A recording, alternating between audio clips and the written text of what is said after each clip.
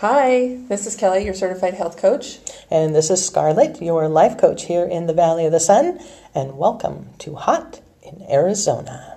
So how you been, Kel? Good. Hey, I saw pictures online of your gratitude tree. Oh, isn't it awesome? It's gorgeous. Yeah, I love it. I love it. I'm It is so excited creative. I did that. So creative. And I love that it's so simple. It's just, Yeah. I might just keep it for Christmas. I don't know.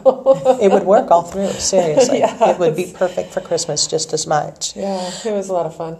And, just kind of continuing in our month of gratitude. And, we're always grateful for so many things. Mm-hmm. And, of course, this month we celebrated Veterans Day. Yep. And we're so grateful for our veterans. Yes, I mean, seriously, these people, I don't care what they did in there, if they were pencil pushers, if they were frontline, it doesn't matter. Doesn't matter. It is all part of that machine that keeps us free, that keeps us protected. Absolutely. And they're just amazing people, and we're so grateful. You had people in your family that served in the military. I do, yeah. My dad was in the Air Force, went to the Vietnam War. Wow. That's how he got into the police work, too, because he was military police in the Air Force. Very cool. And then my late husband was Navy. I did Navy for 13 years and then was National Guard for the last 7 years. Retired, Holy cow. medically retired from there. So, Very cool. And my stepson was National Guard. He just recently medically retired as well. Wow, I didn't know that. Yeah, Well, I'm old enough to have a cool. stepson that was in the military. Isn't that scary? Well, I too, my grandfather was Army Air Corps, flew the hump, China, Burma, and India, which was crazy. And my stepdad, he was in the Army. My uncle was in the Navy. My cousin was in the Navy. And, of course, I was married to the Marine Corps and the Navy. Yeah, I dated a guy who was for Marine. brief amounts of time. I'm sorry. But here's what's funny. We both just ran down all these relatives and people that we've been involved with, and not one of them was a woman. Right? They were all men. I know. What is that? What is that? Well, I have some friends that are military. Female friends, yeah. I do too. I do too. There have been women in the military for a lot longer than what we think. Oh, yeah. Since 1782, women have been disguising themselves as men in order to go and fight. Yep. Because they feel that strongly. Exactly. And they want to do something. Well, yeah. And not just sit around at home. Well, how many women, in the underground, it was the Absolutely. women that took care of it. So Absolutely. leave it to a woman. They let women join in 1917, World War I. But what did they do? They were nurses. They were nurses. There were 33,000 that served during World War II. Yep. 33,000. I guess that was World War I. And then during World War II, there was 400,000. But again, they were nurses, they were ambulance drivers, mechanics. They weren't allowed to be in the front line. They drove truck, too. Absolutely. So, yeah. Absolutely. And it wasn't, they were all non-combat until 1991 for the Persian Gulf War. Yep. And then there were 41,000 women deployed to the combat zone, which amazes me. Amazes me. Seriously. Honestly, because I don't know if I could have done it. I don't know if I could. I don't know. I always wanted to be in the military, go into the military, but I wasn't allowed to because of my eye. For medical reasons. Yeah. Well, according to the U.S. Naval Institute, as of last year, now I know that it's grown since then, but last year there were over 213,000 women that were serving in our military. Good for them. And today we are lucky enough to have one of them with us. Yes, we are. I think that is awesome. And we want to introduce our listeners to a mutual friend of ours, Melanie Veilleux. Thank you so much for joining us. Thank you for having me. I'm so excited. So tell us, I know that we used to all work together. And I know that you had served in the military. Yep. What made you want to do that? I mean, was that something that you had always Yeah. wanted, or something that one night you said, guess what, Mom? No, I kind of always knew that I wasn't going to go to college right after high school. I grew up in East Providence, Rhode Island. Wow, East and Coaster. I didn't have like a military family. The only person in the military was my grandfather, and he was in World War II. Huh. And he was also Wow. a police officer. And I want to say, I saw the movie Top Gun, and I was like, I'm going to fly planes. That's me, yeah. That's me. But it was really the beginning of the Gulf War. And even though I was not just going into high school at the time, I remember seeing George Bush give his speech. And Oh my gosh. And, I remember. I was just, I remember, I'm like, I'm doing that. I'm going into the military. And so that's kind of like really, I always knew that's what I was going to do. So I graduated high school in 1994 and joined the military a few months after. I didn't go right after I graduated. What branch did you join? I joined the Air Force, the best branch. The best branch, yeah. But I was military police, like Kelly's dad, and so that's what I wanted to do. It wasn't the most luxurious job to do, but I always knew that I wanted to be in the military. I wanted to do some type of police work, and eventually I became a dog handler. So it was not easy at first. I mean, in the early 90s, there weren't many women in that profession, let alone as dog handlers. So, I mean, I was I wasn't really like a tomboy, and I wasn't a super girly girl either, but I kind of got used to just doing the regimen, the routine. So right after high school, Yeah. you go into boot camp. Yeah. Oh, yeah. So for someone who's, I wasn't really super girly girl, and I definitely was not a tomboy. Yeah. I didn't play sports and things like that. How was boot camp for you? Well, I'm not a runner. I was actually a competitive swimmer growing up, so I kind of felt like a fish out of water. Right. But so this running stuff, I was like, I don't know, how do you do this? I wasn't like the fastest runner. I mean, I was fit, but it's more mental, if anything. I think.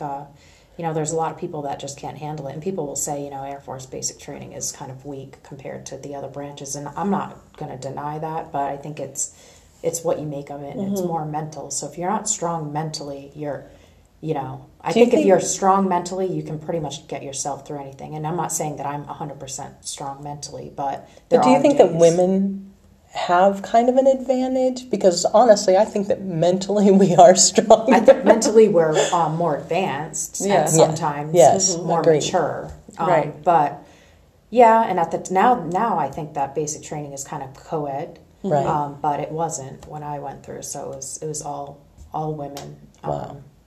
But it was 6 or 7 weeks, I think, when I went through, and then right after that, I went into like what they were considered their police academy. You did basic training with all women? All women. I was not aware that they had segregated it like that back then. Yeah, it was. It was. Huh. So now it's kind of mixed. You do all, but, right. But then when I went to what's called technical school for the Air Force, or I forget what the Army calls it, but like my actual military police school, it was co-ed. So Very cool. How many years have you done? I retired in 2017 with 23 years. Wow, that's Holy awesome. cow. That is awesome. Wow. That is amazing. How many deployments did you have? I did one, but I had a lot of other TDY, temporary duties in between. And being a dog handler, we worked with the Secret Service, so we would have to do a lot of stuff like that with them. Traveling, bomb dog handlers, so you're looking for explosives and stuff. So a lot of travel involved.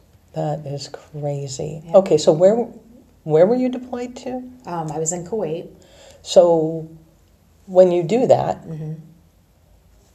how do you prepare to go over to? I mean, did you speak the language? No, so typically in the military, you go with a whole team of people. It was different for me because I was a dog handler. Right. And so I was basically on my own. I didn't go with the whole team of people that I was stationed with. It was scary because even though I traveled with all these other military people to go to the same location, I was pretty much on my own to take care of myself, my dog. I had a lot of equipment, and wow. it was in 2000 when I went, and I was there when the USS Cole got bombed, so in Yemen. So that was pretty trying time. We didn't know if we were going to be able to leave on time, and so you kind of deal with that kind of anxiety. But Absolutely. And how do you deal with that anxiety? I mean, honestly, you have put your life on the line. Yeah. Every day. Yeah. Every day. Yeah. Because there are people out there who just don't like you. Right. Because you exist. Right. And no, it's true. It is. I can't imagine living on that kind of high alert every day. It is. Being in the military itself, you kind of look at it as just like a regular job, and I think like a lot of other veterans will say too, "Oh, I'm just doing my job," but you don't really realize that what you're doing has such a big importance, because it's almost like you're just trained to just go through the motions. But when I look back at it now, were there anxieties? Yeah. And do I suffer from a lot of anxiety still? Yeah. It's but in a way, I think you almost learn to live like a double life. What I tell people is that you learn to, I explained this analogy. I'm like, oh, you lost an arm. Okay, well, you still have another one, so let's keep it moving. You kind of have that mentality. You have to compartmentalize. So you do learn to compartmentalize, and you learn to like take care of other people, and sometimes you do forget to take care of yourself, because as a woman, naturally, I think we want to comfort and take care of everybody else. Even the airmen that worked for me, you don't want to see anyone else suffer. And I had to learn at a very young age how to mentor people. I was basically an young airman's mother, father, sister, brother, financial advisor, counselor. Yeah. And it's a lot of responsibility. And I think even now, I'm 43 now, but I still take my responsibilities seriously. So I think I wouldn't say that the military totally made me that way, but I was kind of already like, I'm the oldest of 3 children. So I think it just helped you to develop that a little bit more, because I think you already have it. Yeah. Right.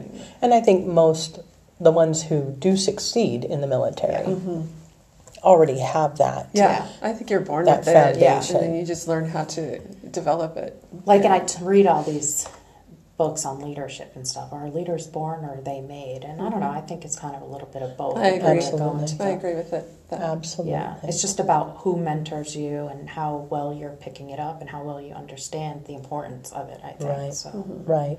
So were you always an animal person? I was. I always had dogs growing up. I will tell you that it is different in the military. The dogs are equipment. Right. I was just going to ask you about your relationship. But I wouldn't say that you don't have a connection, obviously, with them. Especially on a deployment. You do. You rely heavily on That's your backup. the dog. That's your partner. Yeah. So exactly. it's caring for the animal. The training for that was pretty intense. Was it? There's a lot to learn, a lot that you learn going along the way, just like any job, but where you gain the experience. But yeah, it was. It is. The training was rigorous. You have to be physically fit, obviously, to do this. And I'm not built like a female wrestler or anything. I'm not that fit, but right. No. But the thing that I loved about the profession is that it is mentally stimulating, and it wasn't about me. It was about the dog and the relationship that you have, and kind of you want to get this positive response back, and you want the dog to work for you. So we always used to say, if you're having a bad day, then your dog's gonna have a bad day. So it's always like doing your obedience training and putting whatever you have aside to get the job done. And you basically train every day. Every day was training. Yeah, every day. Yeah. Which is important, I feel, with any dog. Right. Oh, any dog. Don't ask me about my pets right now. Well, my dogs, I do training 15 minutes every day. And sometimes it's just basic stuff, but just to keep them reminded that, when I say come, you better be come. here. Yeah. What kind of a dog did you have? Well, in the Air Force, we only used German Shepherds or Belgian Malinois, so I've worked both. Oh, have you? How many dogs did you have while you were in the Air Force?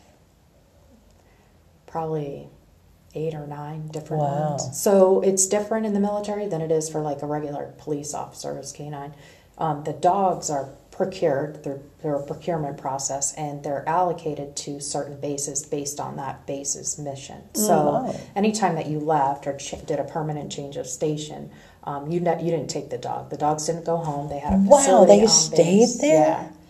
Yeah. So it was even more difficult because you had to, sometimes you had to, the dogs could deploy it more than the people. I don't know if I could have handled that. There were a couple of dogs that I bonded with that I was just like, oh, I don't. And then there were a couple dogs I'm like, I don't want to. This dog is crazy, This dog needs to go to Alaska. Exactly. Nothing bad against Alaska. Yeah, no. But, it was difficult, but that's how it was. But like you said, you had to think of them as equipment. Yeah. This is just part of your ensemble. Right, yeah. And it can go away and you need a new one. And Now, were dogs trained for different things? Yeah, so depending on the base's mission, they would have so many drug dogs and then so many bomb dogs.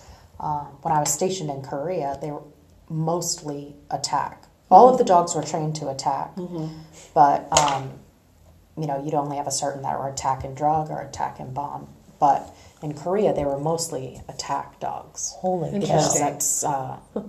that's they're more trained to be in the field. I did a lot of training in the field out there, so it was a little bit different.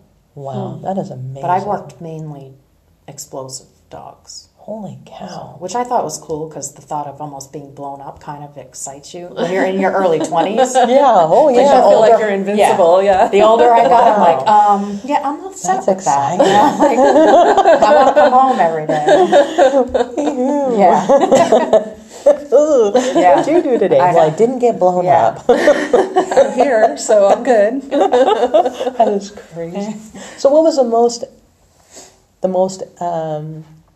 I guess what place did you enjoy the most being in the military? Because I'm sure you've traveled the world. Well, before I was a dog handler, I was stationed in Germany, and that was my first assignment, and that was I haven't been back yet, but I want to go back. I absolutely loved it there. I loved Germany. Everybody who goes to Germany seems to just fall in love. They fall in love. The architecture, just everything, the landscape, the people. Exactly. The people, even though their language is very harsh, they're really a very warm people, and it just always sounds like they're mad at you. Yeah. But they really are very warm. So, what was your least favorite? Can I ask? It was Korea. Was it? Yeah. I was going to say Minot, North Dakota. But I will tell you that that's where I went after Germany. What a culture shock. I'm from the city. Oh, my God. And then I'm like in the middle of nowhere, 30 miles south of the Canadian border. Oh, my gosh. It's freezing. That would kill me. And do people really live there? They do.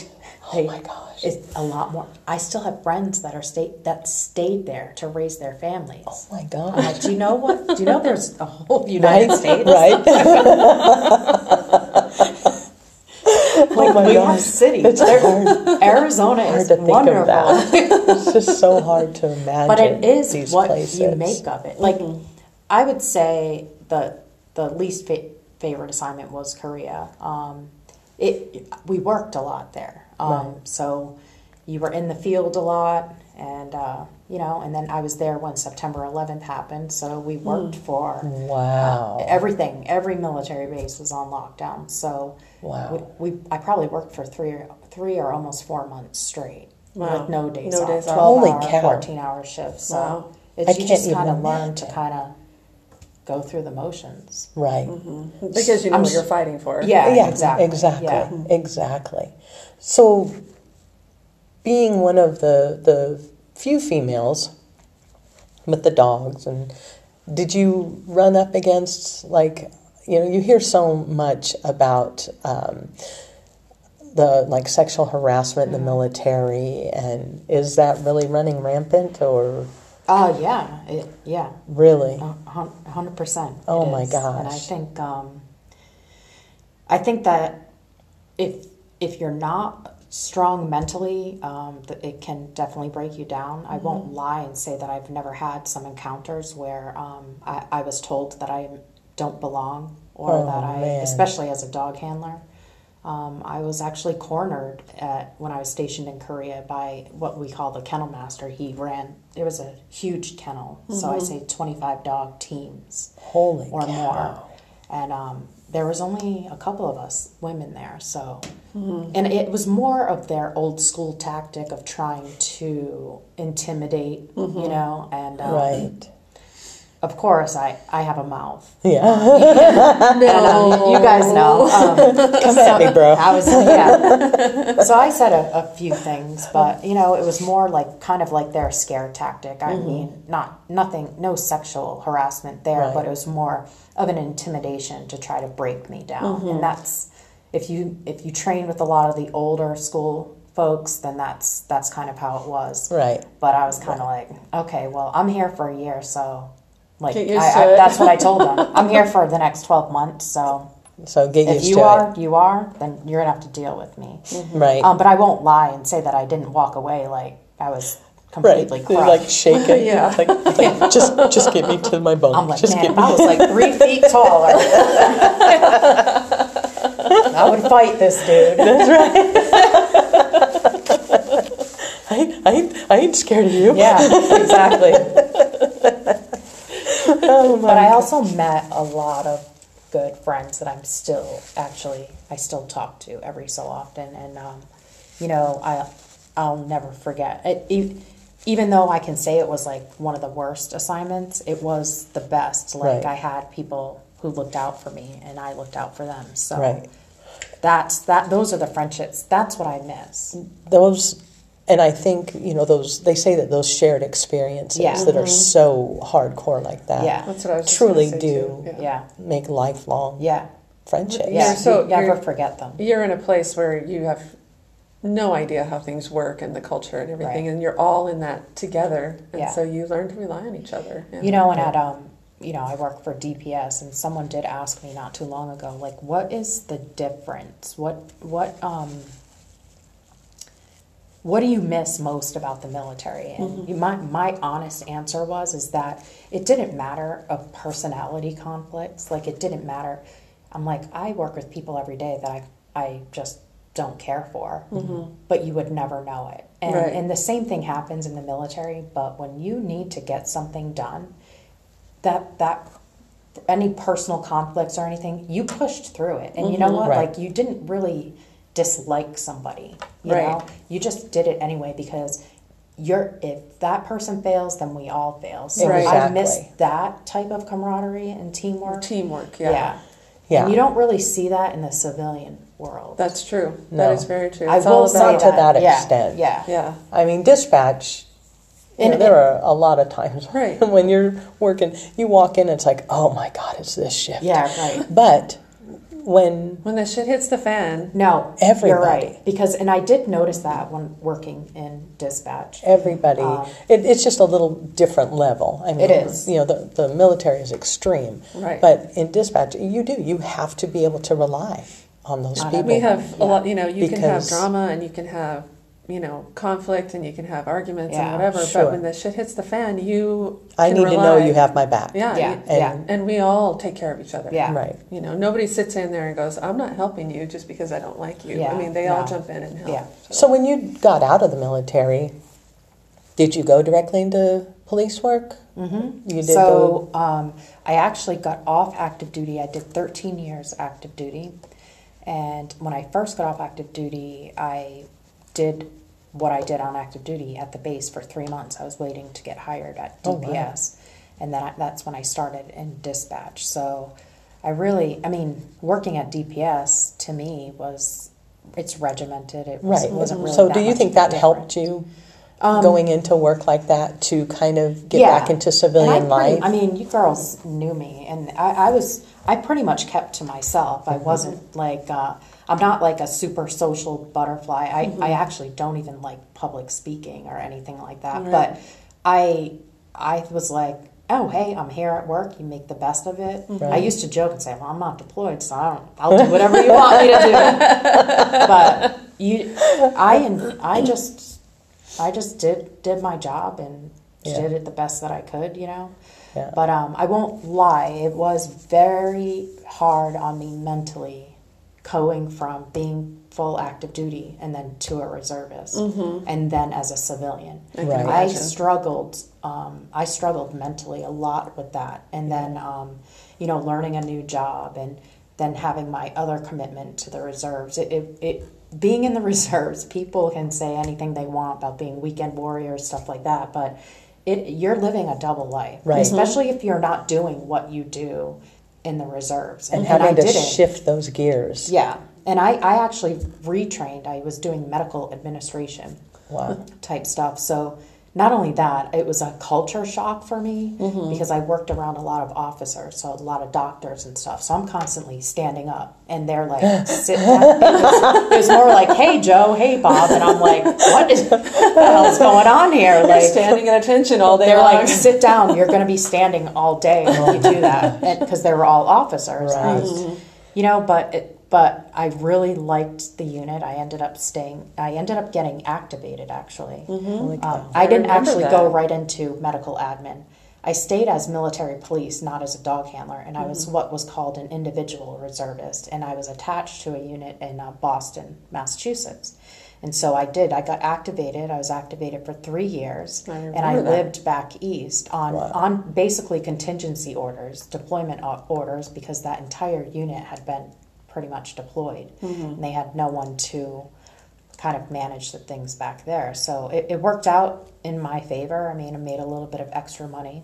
I wasn't here, but and then after that, when I was getting ready to leave, they actually wanted to deploy their reservists to Iraq. Oh my! And I was like, yeah, well, that's not going to happen because I'm going to retrain. And I actually had a recruiter ask me, "What? You have 18 years already doing this. Why do you want to retrain?" I'm like, "'Cause I'm ready to go back home to live my life. I don't want to deploy again unless I was a dog handler, and that wasn't going to happen as a reservist." So that's when I retrained into medical admin, and then that's where that was a culture shock too. Being a reservist itself was a culture shock, but doing the medical admin piece was something totally different from what you were doing before. Yeah, it was a lot easier, but not knocking on my medical folks. We busted our tails on those weekends, and I drilled in Tucson, so I would have to be there at least 1 or 2 days before. So, and it was hard being a dispatcher because you only get X amount of military days. Every two fiscal years. So I would burn a lot of my own, vacation sick time, stuff like that. So man. So it took, and working shift work at the time in dispatch, it took its toll on me. I would literally drive down to Tucson and then work all day. Oh my gosh! Yeah, shift work. And I need sleep. I didn't get this cute not sleeping, but I needed my sleep. I don't blame you anymore. I do not. I'm like, I need 8 hours. Shift work is hard anyway, but when you're doing something like that too, that's absolutely rough. Yeah, absolutely. Yeah. Well, I tell you, I truly, both Kelly and I, really appreciate you coming in today. Yes. We appreciate your service. Thank you so much because thank you for your service. People like you literally sign your lives off over to us. Yeah. To defend us. Yeah. And I enjoyed every we're just honored that you do that. Very much appreciated. How did you end up in Arizona, being an East Coaster? I was actually stationed here at Luke Air Force Base. Oh, really? Yeah. So I got stationed here out of Korea in 2002. So just fell in love with Arizona. Yeah. And I was like, you can't shovel sunshine. So I'm like, I'm not moving back. I didn't move back to Rhode Island. I stayed out here. And then I started working for DPS. And that is awesome. So that's why I stayed out here. Well, we're glad you're here. Thank you very much. And I'm glad you're here in Arizona because it is hot. It's hot in Arizona. So let's talk about some things going on. I'll tell you, I love this time of year. because I like lights. Okay, I love lights. Like Vegas at night is my favorite. Okay, I don't care what time of year. I love lights. So coming up, the weekend, it starts November 21st, goes all the way to January 12th, and it is called Lights of the World, and it's at the Arizona State Fairground. And it starts at like 5:30. You can walk through 65 light displays. They've got carnival rides and acrobatic performances. And I don't know if everybody knows where the fairgrounds is, but they're at 1826 West McDowell Road, and you can get your tickets at etix.com. And for adults, this is kind of weird. For adults, advance purchase $12.60. It's like, who comes up with these numbers? Children and seniors are $10.50. And then, of course, out east. Let's go out east, because I always kind of stay in the West Valley. But out east in Mesa, kind of where the area that you're from, they're going to have lights at the farm on Friday the 22nd, 5:30 to 10:30. I don't know if you've ever been to Vertuccio Farms. Have you ever been there? Not, but I'm excited to go see the lights. They're located at 4011 South Power Road in Mesa, and it's a walkthrough. They've got a Christmas light show with over 2 million lights that are synchronized to music. And they also have a skating rink. Ooh. Man, I haven't been skating in 100 years. I used to skate competitively, and now I think I'd just be like on my butt going around. Just somebody push me. But they have a general admission ticket for $10, and then the ice rink is an additional $8. You can get those at lightsatthefarm.com. Go check them out. And then, have you ever been out? I've never been out to Queen Creek. Have you been out to Queen Creek? Have you been to the Olive Mill? I have not, but I've heard about it. Okay, me too. I've seen pictures. Oh my gosh, this looks fantastic. So Saturday the 23rd from 5 to 9, they have the Sangria Social at the Queen Creek Olive Mill. And they're located at 25062 South Meridian Road in Queen Creek. It's going to be chilly that night, the weather forecast says, so bring a sweater. It's all outside, but you can sip on a variety of house-made sangrias, and you can order food from their eatery. I've seen pictures with the pretty lights, and they've got picnic tables, but they encourage you to bring a blanket and your own chair because there'll probably be a lot of people. They're going to have live entertainment. It's all free. Nice. You have to pay for, sangrias and stuff, but you can go check it out and be a fun evening to spend with friends. It's family friendly, so kids can't have sangria, but bring your. Sometimes you might want to bring a teenager, so you have a designated driver. Yeah. So is there anything going on outside of town? Yeah. Well, take us there, It Cal. started October 24th, and it goes through January 5th. It's the Lights of the World Festival in Tucson. See, that's what I love about this time of year. Everybody's doing lights. Yeah, exactly. Will have 45 displays and 6 million lights. And they're at the Keno Sports Complex. It doesn't list a price, so I'm not sure it's going to cost to get in there, but... And November 30th, Prescott's 24th Annual Holiday Parade starts at the Yavapai County Courthouse at 6 p.m. I love light parades. I think they're so me fun. too. So me much too. fun. Especially up, getting up north. Then it's getting really cold. You're really into that like Christmassy spirit because it feels like Christmas. Even though we like it hot in Arizona, right. It's always nice to drive a couple hours north. And then come home and not have to worry about shoveling snow. Right. Exactly. Well, that is going to do it. Hey, Melanie, again, we thank you so very much for spending your afternoon with us. And remember to follow us on Twitter. If any of you have anything going on you want us to feature, get a hold of us either through Twitter or Anchor FM, and we can get your event on. We do appreciate a 2-week lead time. You can follow me, Scarlett, at HeartPrinceAZ on Facebook and Instagram. And me, Kelly, at Healthy Heart and Happy Soul on Facebook and Instagram. And we'll see y'all next week. Bye.